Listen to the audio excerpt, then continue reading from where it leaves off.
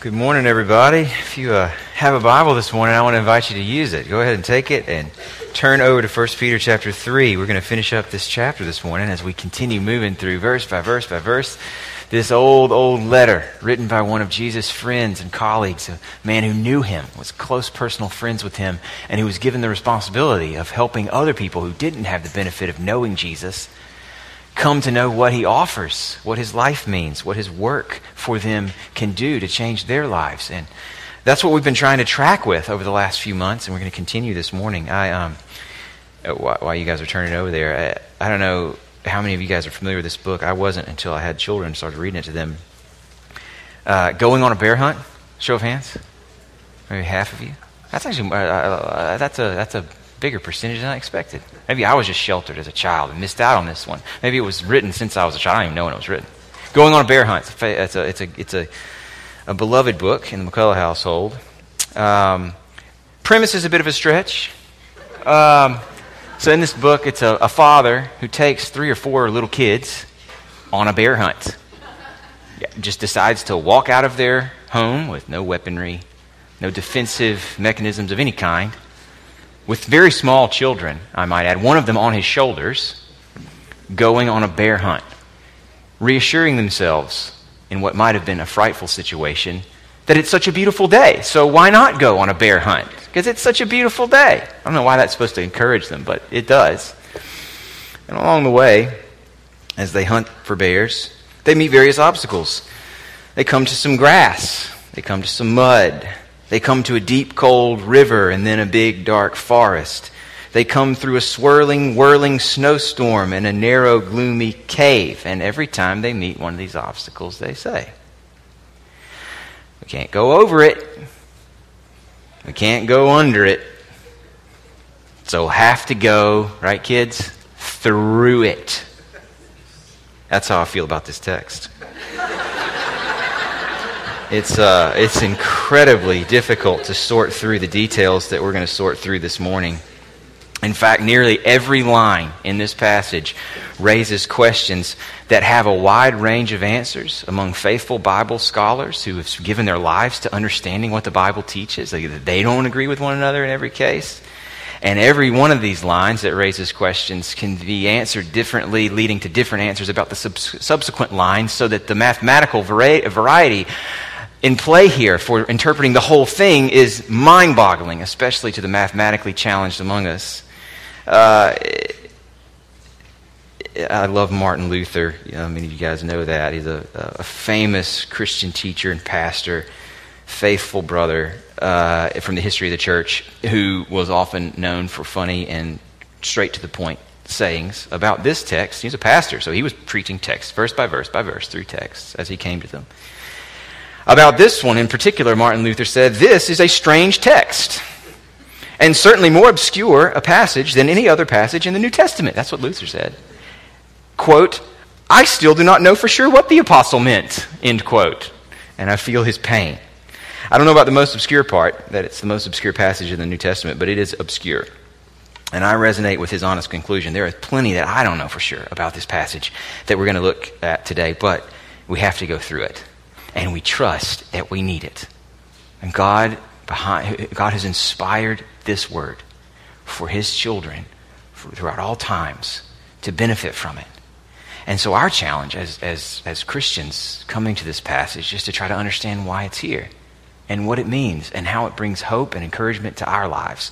That's what we're going to do this morning. We're going to do our best to learn from it and be encouraged by it. Now, I want to approach this text this morning a little bit differently than I normally would approach a text in our sermons. Like normally, my job is to sort of bring the main points of each text to the surface and to frame them in ways that are helpful and encouraging for us. But this one has so many questions about it that what I want to do to sort of structure this time together this morning is just bring the main questions to the surface and work at them a little bit together, so that hopefully by the end we're prepared to be encouraged by what this text teaches. I want to go at 3 questions this morning that we need to ask of this passage that I think will help us both to understand it better than we do at the front end, and then to hopefully be encouraged by it.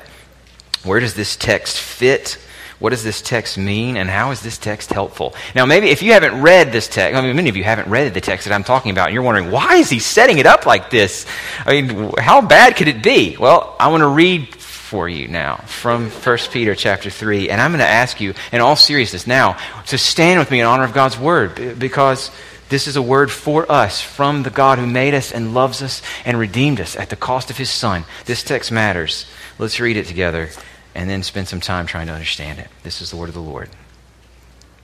I'm going to pick up in verse 18. For Christ also suffered once for sins, the righteous for the unrighteous, that he might bring us to God, being put to death in the flesh, but made alive in the Spirit, in which he went and proclaimed to the spirits in prison, because they formerly didn't obey, when God's patience waited in the days of Noah, while the ark was being prepared, in which a few, that is, 8 persons, were brought safely through water. Baptism, which corresponds to this, now saves you, not as a removal of dirt from the body, but as an appeal to God for a good conscience through the resurrection of Jesus Christ, who has gone into heaven and is at the right hand of God with angels, authorities, and powers having been subjected to him. This is God's word. You can be seated.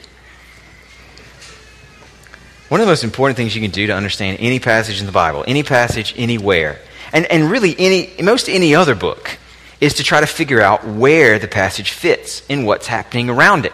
I think it's especially important to do when there's details about a text that are tough to understand, whether it's the Bible or any other book that you're trying to read. Because whatever they mean, whatever these details are, whatever they are, they're serving some sort of bigger purpose. You know, unless we're talking about some sort of chemically induced guitar-propping rock lyric, then probably it's best to assume that the writer knows what he's trying to say or what she's doing, and she isn't crazy. She's trying to lead you somewhere. So you want to just show respect to an author of whatever it is that you're reading and try to understand where they're leading you and try to fit each individual detail into that bigger picture. So what we want to do here is assume this writer's not taking a mental break. He's not confused. He's pushing something forward. So where does this text fit? That's what we need to notice before we start working through the details. And one of the best things you can do to try to understand where a text fits is to look at what comes before it and then to look at what comes after it. In this case, I think what comes before it and what comes after it make it really clear what Peter was trying to do with these verses we're going to spend some time on this morning. Look before our text. Look at verse 17 of chapter 3, the verse right before what I've read for you this morning. He says, "For it's better to suffer for doing good, if that should be God's will, than for doing evil." That was a summary of something he'd been talking about for several verses. He's encouraging them, the people he's writing to, that suffering is not the end of the world. That in fact, suffering is better than some other alternatives. And then in verse 18, he says, "for." So what we know from those cues are that Peter's about to explain why suffering is better than some other alternatives. Why suffering is not the end of the world. Why you as a Christian can have a difficult time in your life, maybe for your entire life, and not have your life defined by your suffering. He's about to explain himself, what he's been saying about suffering. Now skip ahead to the first verse of chapter 4. And he says, "Since therefore Christ suffered in the flesh, arm yourselves with the same way of thinking." He's pointing them right back to this same overall purpose. He wants them to suffer in light of Jesus. He wants them to arm their minds with the same way of thinking that comes out of Christ's model and what Christ has done. So what he's doing on both ends of the text we're looking at this morning is trying to help new believers who are suffering keep on going. He wants them to hold on to their faith when they might be tempted to let it go. He wants them to look to Jesus in the midst of what it is they're experiencing now, because he knows that their faith is costing them something. So far, what their faith has cost them was probably just their standing in their communities, maybe strained family relationships, because they'd identified with Jesus and rejected whatever the family's belief system had been. Maybe they've taken a hit in their reputation. I mean, he mentions honor and shame a lot in this letter. Probably because they were living with some shame in their culture because of their belief in Jesus. Maybe that shame had brought economic implications, like people didn't want to shop from their shops anymore, be associated with them in any way, because they've now identified with Jesus, and they don't want the shame to sort of creep over onto them by coming to their shop. So who knows what hit they're taking in their community, but they're taking a hit. And what Peter knows is that it's only going to get worse for them, and it did. It wasn't long after this letter was written that the Roman Empire began an official campaign of persecution against Christians that meant a lot of them being killed because they weren't willing to abandon their faith, deny Jesus as their Lord, and go back into the status quo. Peter knows that's coming. It's coming for Peter, and it's coming for them. And he knows that suffering raises questions. That they might be led to wonder, how powerful is this God that I've now aligned with? Or how loving is he if he would be willing to let this happen to me? How is this God and what he offers any better than what I had before, when people still respected me, when my family still wanted me over for dinner, when no one questioned whether or not I was a loyal citizen of the Roman Empire? And so, knowing those questions are back there, Peter's reminding them why they became Christians in the first place. It wasn't because it would lead to a better life now. That wasn't ever what they were offered. They became Christians because they wanted forgiveness. They became Christians because they wanted friendship with the God who made them. They became Christians because they wanted the promise of a new inheritance, a better identity granted as a free gift from God through Jesus. They weren't promised easy living in the meantime or anything different than what their Savior got when he was literally hounded out of the world by those who hated him. They were promised not an easy life, but that for them, as for him, suffering would lead to glory. They were promised that Jesus' victory would be theirs. And Peter's reminding them of that. Now, with that bigger picture, with those bookends on each side of our text, what we know is that whatever this text means, it has to be encouraging to suffering Christians to keep on suffering in faith and not let go. So, with that context, we're ready to walk into the forest. What I want to do now is look at some of these trees. Let's try to flag them, tag them, if you will. And try to figure out what these individual trees are doing. And then at the end, we're going to zoom back out and try to look at the forest again and see how it's encouraging for his readers and for us. Right now, we're going into the trees. Let's tag a few of them. What does this text actually mean? I mentioned before, there's a lot of questions raised by this text. Certainly more than we're going to get to this morning. I want to consolidate the questions about this passage down to two big ones. And walk through some options for how to answer two big questions about what this text means. I'm going to do that in more detail than I normally would on a Sunday morning like this, because I think it's the best way for us to respect this text, the author behind it, and the God who gave it to us, and to try to learn from it this morning. I'm going to walk through in great detail, and then we'll zoom back out. So just bear with me as we go detail by detail. We're going to try to bring some order to it by the end. Here's the first question that I want to try to put to this text and answer together this morning. What does it mean that Jesus preached to spirits in prison? That's what the text says he did. What does that mean? Our text opened with one of the most beautiful summaries of the gospel that I know of in the New Testament. We're going to come back to that.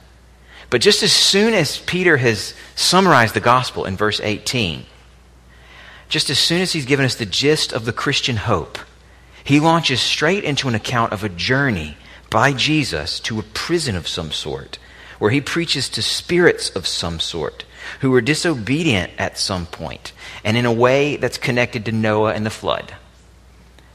So what does all that mean? I want to give you a couple of common ways, a couple major explanations that have had a lot of support in the history of Christian thinking and talking about this text. That I guess are technically possible. One of them I think is very unlikely. Two of them I think are a little more likely. I'm going to build to the one that I think makes the best sense out of this text. So One old view, the one I think is the least likely, in fact, I think we should reject it, is actually one of the most familiar because there's a line in one version of the Apostles' Creed that refers to this explanation of the text. It didn't gain prominence until several hundred years after this text was written, but there is a view that Jesus, while his body was in the tomb, after he was crucified, his body is laid in the tomb for 3 days, right, waiting for the resurrection, waiting for Easter Sunday morning. And while his body was in the tomb, according to this view, his spirit goes to hell and preaches to spirits who are kept in hell. That presumably these spirits are people who were alive at the time of Noah, who are now in prison because they didn't listen to Noah's words. And that I think presumably Jesus is giving them some sort of second chance. That he's preaching the assumption behind this view is that he's preaching the gospel to them. He's offering them to benefit from what he's just done on the cross while his body is still in the tomb. I think there are a lot of reasons that we need to reject this view, and I'd be happy to talk about more of them after this if you're interested, but I think it's important to just note a few things I'm going to rifle off. Nowhere else in the New Testament is this view taught, either that Jesus went somewhere during those 3 days or that there's such a thing as a second chance for people who have died without the gospel. Nowhere in this text are we told such a thing. We aren't told what he said. We certainly aren't told that he went to hell.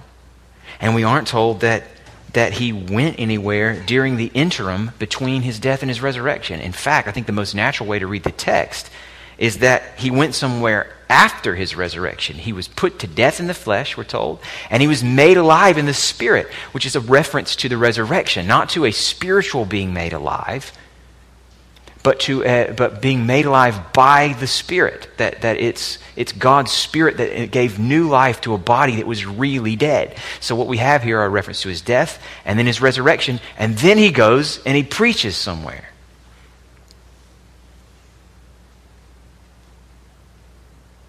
As big as the theological problems with this first view, though, I think a reason enough to reject it is that it just doesn't fit the context at all. Remember what we said about this context? It's got to encourage suffering Christians who are needing some reason to hold on when their faith in Jesus is looking like a bad deal for them. I don't see how Jesus preaching to some people who were alive back during Noah's flood and giving them a second chance encourages Christians to hold on in faith. It doesn't fit the context besides all the theological problems. I think that might be a view you've heard before. You might even think that Jesus did something like that after his death. I think you should reject that view. I don't think that that's faithful to this text or to the teaching of the Bible in general. Here's another one. This is another ancient view. Augustine made this one popular, an early church teacher. He thought, and a lot of people following him have thought, that Jesus was speaking through Noah before the flood. You know, the Bible does say that the prophets in the Old Testament had God speaking through them. His Spirit gave them words to say, and they spoke for him. They could say, "Thus says the Lord." So God was speaking through them. And so his view was that's what Jesus was doing then. Back then, when Noah spoke and called people to repentance around him and said, there's a judgment coming, believe, repent, that Jesus was doing that. So he went through Noah to speak to them. They're now in prison because they didn't listen to him back then. I think this one's possible, but I think that the text reads like Jesus actually went somewhere after his resurrection. He went and proclaimed. He was put to death. He was made alive. He went and proclaimed. So it sounds like, I think we're meant to believe he went somewhere after having died and been raised again. The other big thing against this view is that this word that's used here for spirits, he went and proclaimed to the spirits. Verse 19. That word is almost without exception used for angelic beings, good or evil. Spirits like exclusively spiritual beings, not beings with bodies. So it's not a word that's used for like the human, the spiritual side of a human, the soul inside your body. Not for that. It's used for this other category of being. So the second view, I think, is possible, but not the one that I prefer. I prefer to follow the most common view of New Testament scholars today. both because they're New Testament scholars and I'm not, but also because I think that their reasoning makes sense. And I just want to give you a taste of it before we move on. I prefer this other option. I think it's the best fit in the context of the time that Peter wrote, in the context and flow of this passage. It's just that it's super weird to those of us who live in a modern closed universe. This third view, according to this third view, the one that I think makes the best sense of this text, what we have here in this text is a window into a world that's envisioned by the Bible that is just far beyond the horizons most of us live with. It's a world beyond what I live with in my conscious every day. It's a world populated by spirits, some of them good, some of them evil. Spirits locked in battle with one another, and in the case of evil spirits, locked in war against God and His will for our world. Sometimes the Bible shows these spirits breaking into human history. You can actually see them interacting with humans as part of the story that the Bible tells. And one of the times that those evil spirits break into the world and our story as humans is this Noah story. So the pinnacle of evil that leads into the story of God judging the world with a huge flood that wipes out almost everyone alive was evil spirits basically assaulting human women, taking on human bodies and assaulting women. It's a symbolic story, not that it didn't happen, but a symbol of just how bad things had gotten at this time. And it towers over Jewish thinking from that time forward.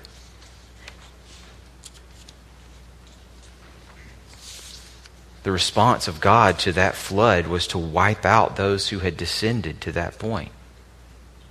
And according to Jewish tradition, including documents Peter would have had and seems to allude to here, seems to be maybe referring to, the evil spirits in question that were part of that story were kept, along with others, in some sort of bondage until the day of God's final victory, when evil would be defeated and banished from the world once and for all. And one reason that I think we think that Peter had this idea in mind, a place of bondage for evil spirits who had been guilty of offense against God's, those made in God's image in this world, is that Peter seems to allude to the same thing in his second letter, in 2 Peter chapter 2. Let me just read you a couple verses. In 2 Peter chapter 2, Peter says this: "If God did not spare angels when they sinned, but cast them into hell and committed them to chains of gloomy darkness," see the bondage? Spirits in bondage. "To be kept until the judgment. And if he did not spare the ancient world, but preserved Noah," see him going to Noah? "A herald of righteousness with 7 others, when he brought a flood upon the world of the ungodly." Peter's referring, it seems, to the same exact stuff. He says, "Then the Lord knows how to rescue the godly from trials." So that's 2 Peter, same author, referring to something talked about in Jewish tradition, and it sounds a whole lot like what he's saying here in 1 Peter. And Peter isn't the only one who was interested in this theme. Let me read you just one more reference, and then we're going to move on to the next question. This is from Paul, Colossians chapter 2. Paul is talking about the gospel, the beautiful news that God has come to us in Christ, that those who were dead in their trespasses and sins, me, those who were like me, God made alive together with him, having forgiven us all our trespasses, Paul says in Colossians 2, by canceling the record of debt that stood against us with its legal demands. Sounds a lot like Christ suffered once for sins, the righteous for the unrighteous, that he might bring us to God. And then listen to what Paul says. Here, listen to how he applies that Jesus took our penalty on the cross. "He disarmed the rulers and authorities and put them to open shame by triumphing over them in him." He's not talking about Caesar. He's talking about spiritual powers. So Paul and Peter are on the same wavelength. Whatever Jesus did on the cross didn't just give us the therapeutic value of peace and a redemption from shame, though it gave us that. It also fundamentally changed the power structures we were caught up with, and many of them unseen to us, behind the scenes, spirits waging war for supremacy over the world. Jesus' death was a death blow to those who would have claimed power over this world. And what these authors are showing Jesus did once he dealt this death blow was go put them to open shame. Go rub it in their faces. If this is the background of what Peter has in mind, then what Peter is saying is that Jesus, after his death, after he was raised to life again, went to these evil spirits who had opposed him and proclaimed his victory over them. Basically, rubbing it in their faces. I think it makes sense not just out of verse 19, where it says he went and proclaimed to the spirits in prison what he'd just done, but makes sense out of where he ends in verse 22. It ends again with Jesus, who's gone into heaven at the right hand of God with the angels, authorities, and powers subjected to him. In a moment, I'm going to talk to you about why I think that would be encouraging to suffering Christians. For now, I want to just tag that tree, move to another tree in this forest, ask another question of this text before we zoom out and get the big picture. Second big question that this text raises, I think, for us is, what does the flood and Noah's Ark have to do with baptism? Because he says, he's talking about these spirits. Now they're in prison. They formerly didn't obey back in the days of Noah. And then that leads him into talking about the ark and the flood through which 8 people were saved in the midst of those waters of judgment. And now he says baptism, which corresponds to this, saves you. Through the water of chaos and justice, 8 persons survived back in the days of Noah. Baptism is like that. Just as a few were saved in that ark from the waters of judgment, baptism now saves you. So what does he mean? Well, I think one thing that matters a lot for how we interpret this verse is the fact that Peter jumps immediately to qualifying what he's just said. He says, baptism now saves you. And then he says, well, not this though. Okay, don't go over here. Because what he knew, surely, was that we would be just like every other human that's ever lived, and we want something we can bank on, something that's tangible, something physical and tactile, something we can know hadn't happened, now it's happened, now we're good. We would want to lock in on something like the physical act of baptism to say, well, it's happened to me, so now I'm good. And he doesn't want us doing that. He wants to make sure when he says that baptism now saves you, we know he's not talking about the mere physical act of baptism. Unfortunately, with that line of thinking, many people have lived entire lives thinking that they were at peace with God just because they had experienced some physical act that had no effect on how they lived or how they thought about themselves or how they interacted with the world or how they trusted in Jesus and what he provides. Peter doesn't want us settling for that. So he tells us, he gives us a couple of qualifications that are the key to understanding what this means. He says, baptism now saves you not as a removal of dirt from the body, which is him saying, not just the sheer physical act of going down in the water and coming back up again. That's not enough. But as an appeal to God for a good conscience through the resurrection of Jesus Christ. Those two things, those are what matter. When he says baptism now saves you, he's talking about an appeal to God for a good conscience, and he's talking about the resurrection of Jesus. So why? How? He's talking about what baptism represents.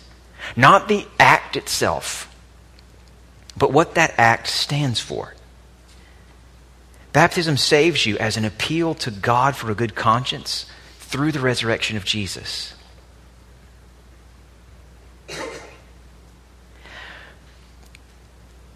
The key is what baptism pictures and why you'd want to be baptized in the first place. What baptism pictures, if we use Paul's writing in Romans chapter 6, which I'm not going to read for us this morning for the sake of time, but it's a great context clue for this one. What baptism pictures in going down into the water and in coming back up again is that everything Jesus went through, I went through in him. When he went down into his grave, as I go down into baptism, I died with him. The part of me that deserves judgment for my sin got what it deserves in Jesus. And that when Jesus' body emerged again from that tomb, when he came up, when he was made alive by the Spirit, I was made alive. The part of me that deserves to die did die. And the part of Jesus that deserves to live, I now share in. I get what he deserves. The righteous died for the unrighteous so that he might bring us to God. Baptism, according to Romans 6, and I think what Peter is referring to here, is a picture of union with Jesus. It's a way that I claim for myself through faith what he went through as my own. The waters that we go down into represent physically something very similar to the waters of Noah's flood. They're the waters of judgment, death as a judgment for sin. We picture our going down into that judgment, but coming through it, just like Noah did in his ark, because we go through it in Jesus. So we're picturing what it means to be joined to him, to have all that Jesus did become ours for us, defining who we are. And in deciding to be baptized, in asking for it from the church, we are appealing to God for this cleansing. We are saying, give me what Jesus deserves instead of what I deserve. I deserve punishment for my sin. My conscience is not clean. It tells me the truth about who I am and what I've done. It is not what I want for myself anymore. So baptism pictures what faith is.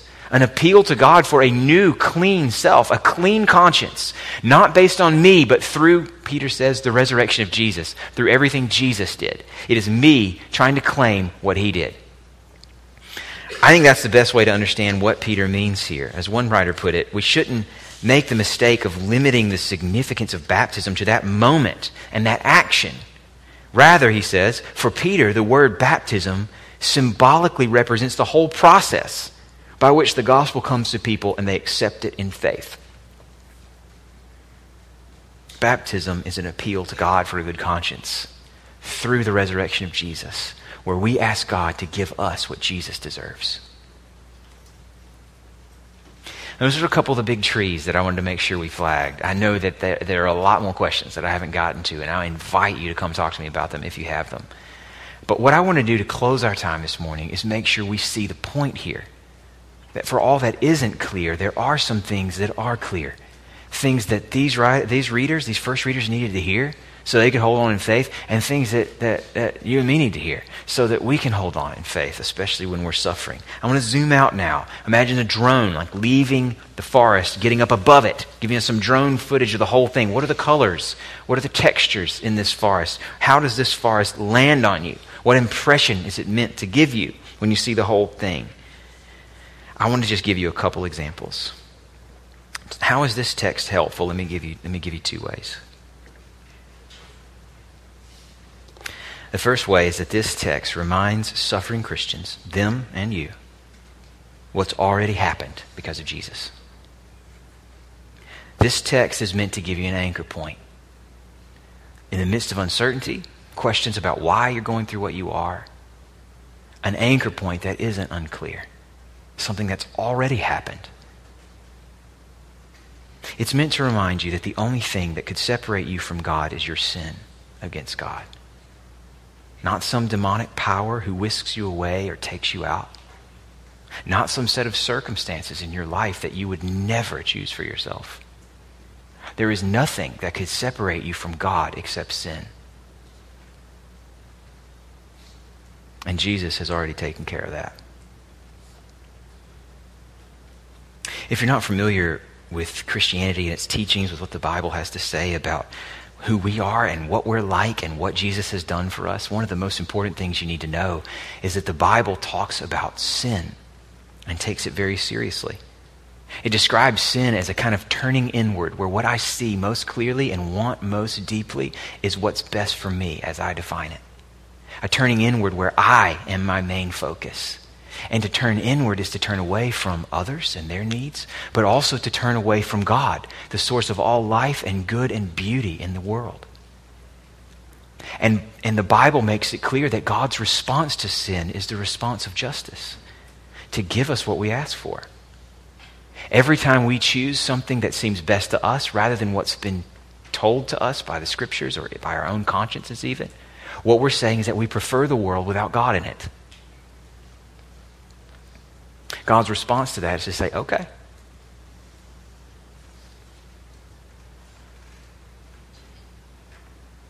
The Bible says God shows us that our actions have consequences by showing us what it is to be without him. And that we can trace all of our insecurity, all of our anxiety, our fear, our shame, back to the fact that we've rejected the God who could protect us from all of it. To live without him is to live alone in our shame, alone in our weakness, alone facing death. To live without God. But what Peter is saying, the reason he starts with the gospel, is that Christ suffered once for sins. A righteous man who didn't deserve to die for unrighteous people who deserve nothing but death. So that he could bring us to God. So that we wouldn't have to be alone in the world anymore. There was a price to be paid. The record had to be set right. Jesus paid it for anyone who will trust in him. The image of him having taken care of this problem that comes from the story of his death is the image of a curtain being torn in two. A curtain that had once separated Israel from the God who had come to them in the temple, separating those who were not worthy from the holiest place where God's presence was most intimately felt. When Jesus dies, that curtain torn in two, symbolizing the fact that now we have been brought to God.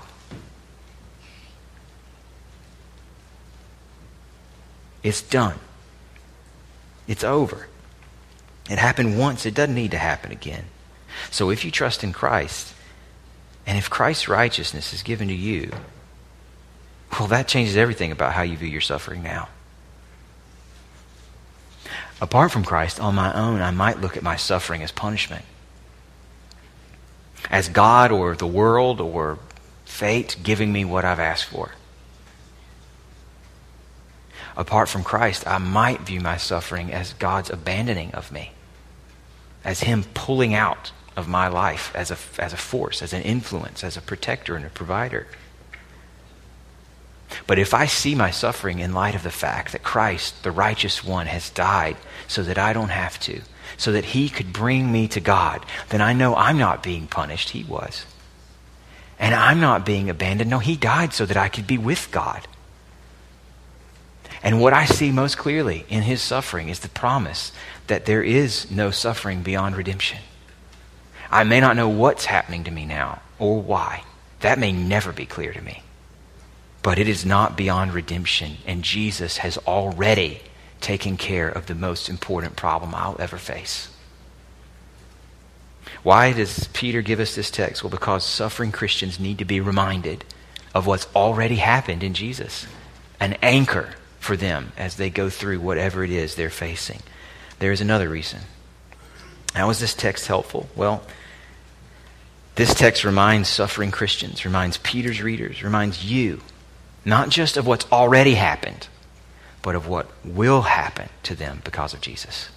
This text points us back to something that happened once, but it also points us ahead to something that will happen because of everything he's done. Baptism, I've already said, pictures union with Jesus. One of the most beautiful, powerful teachings of the New Testament is that as Christians, as those who profess faith in Christ, who attach their hope to him, we're one with him. Meaning that everything that happened to him already, in God's eyes, happened to us. And everything that happened to him, in God's eyes, will certainly happen to us.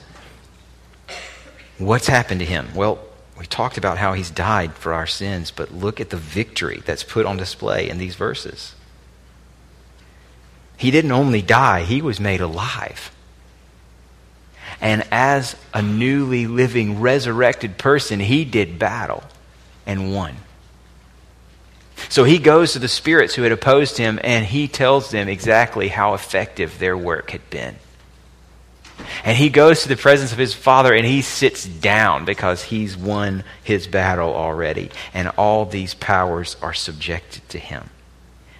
And when he does this, when he goes and sits, what we're getting is a forecast of our story. Peter here is not using Jesus as an example. He's done that before. That is not what he's doing here. He said, just as Christ also suffered, so you should suffer in faith. He's not doing that here. He's saying, look what he did. Look what happened to him. Look where he sits now. That's where you're headed. And nothing can stop it. Hebrews chapter 6 uses these same themes to talk about Jesus as a forerunner, more than a guide, a forerunner for us in our experience. He says, we have this as a sure and steadfast anchor of the soul, a hope that enters into the inner place behind the curtain where Jesus has gone as a forerunner. He went there for us. We're coming in behind him. It's kind of like, I imagine it like the experience of going on a roller coaster and you're in one of the back cars, and you go up that hill and you start to watch the cars go over it. Maybe this isn't a positive image for a lot of you, but I enjoy this. One by one by one, you see in every car going over, you see your own future forecasted. You're coming. And you're going too. Hebrews is telling us to look at Jesus and know he's in the car in front of us, and his force is pulling us right along behind him, and nothing can stop it. So when you see him seated victorious on his throne, you are looking where you are going. Baptism is just a sign. He's not an example to follow. He's a forecast to watch while we wait.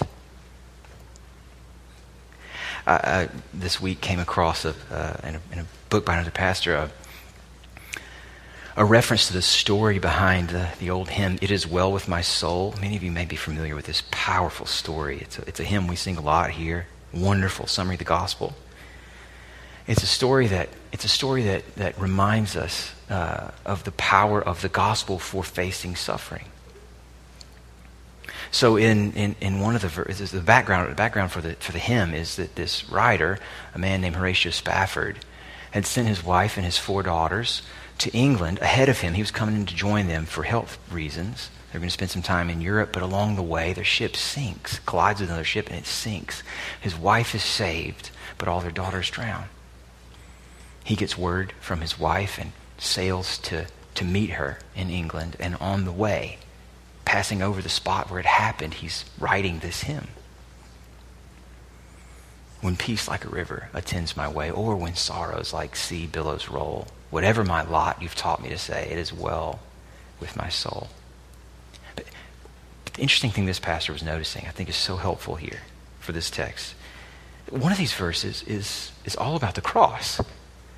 My sin, Spafford writes, oh, the bliss of this glorious thought. My sin, not in part, but the whole, is nailed to the cross, and I bear it no more. Praise the Lord, oh my soul. In a hymn, grappling with the grief over the loss of 4 daughters, he's talking about the cross. Why? Because he knows that whatever that was, in the mystery of a frowning providence, it wasn't him being punished for his sins. Jesus took that. And it wasn't him being abandoned by the God who made him. Jesus died so that he could be brought to God, not banished by him. And whatever it wasn't a suffering beyond redemption. That's why he sings about the cross. And in the next verse, having looked back at what was, to encourage himself in the midst of his suffering, he looks ahead to what will be. Lord, he prays, haste the day when my faith will be sight, when the clouds get rolled back like a scroll, and that whole spiritual realm in which Jesus did and won his battle gets to be seen by me in my little blindered, sheltered way. The day will be, when the clouds will be rolled back like the scroll, bring that day, he's praying. The trump will resound on that day, and guess what will happen? The Lord will descend. And even so, it is well with my soul. I mean, what else could happen to me that can stop me from that day? I know he's coming back. He's the forerunner. He sits there now waiting for the day when he can bring me to him. That's not a what if. That's a what is and a what will be. And Peter's pointing us to those same hopes. This text is complicated. There's a lot of questions about it. But But the forest is clear enough, isn't it? We can suffer in solidarity with our Savior who came for us, who reigns now for us, and who one day will come back for us. Father, I pray that you would help us to live in the hope of this text, to see the things that aren't clear to us now in light of what is clear to us in Christ. And I pray, Lord, that you come quickly and turn our faith to sight. In Jesus' name, amen.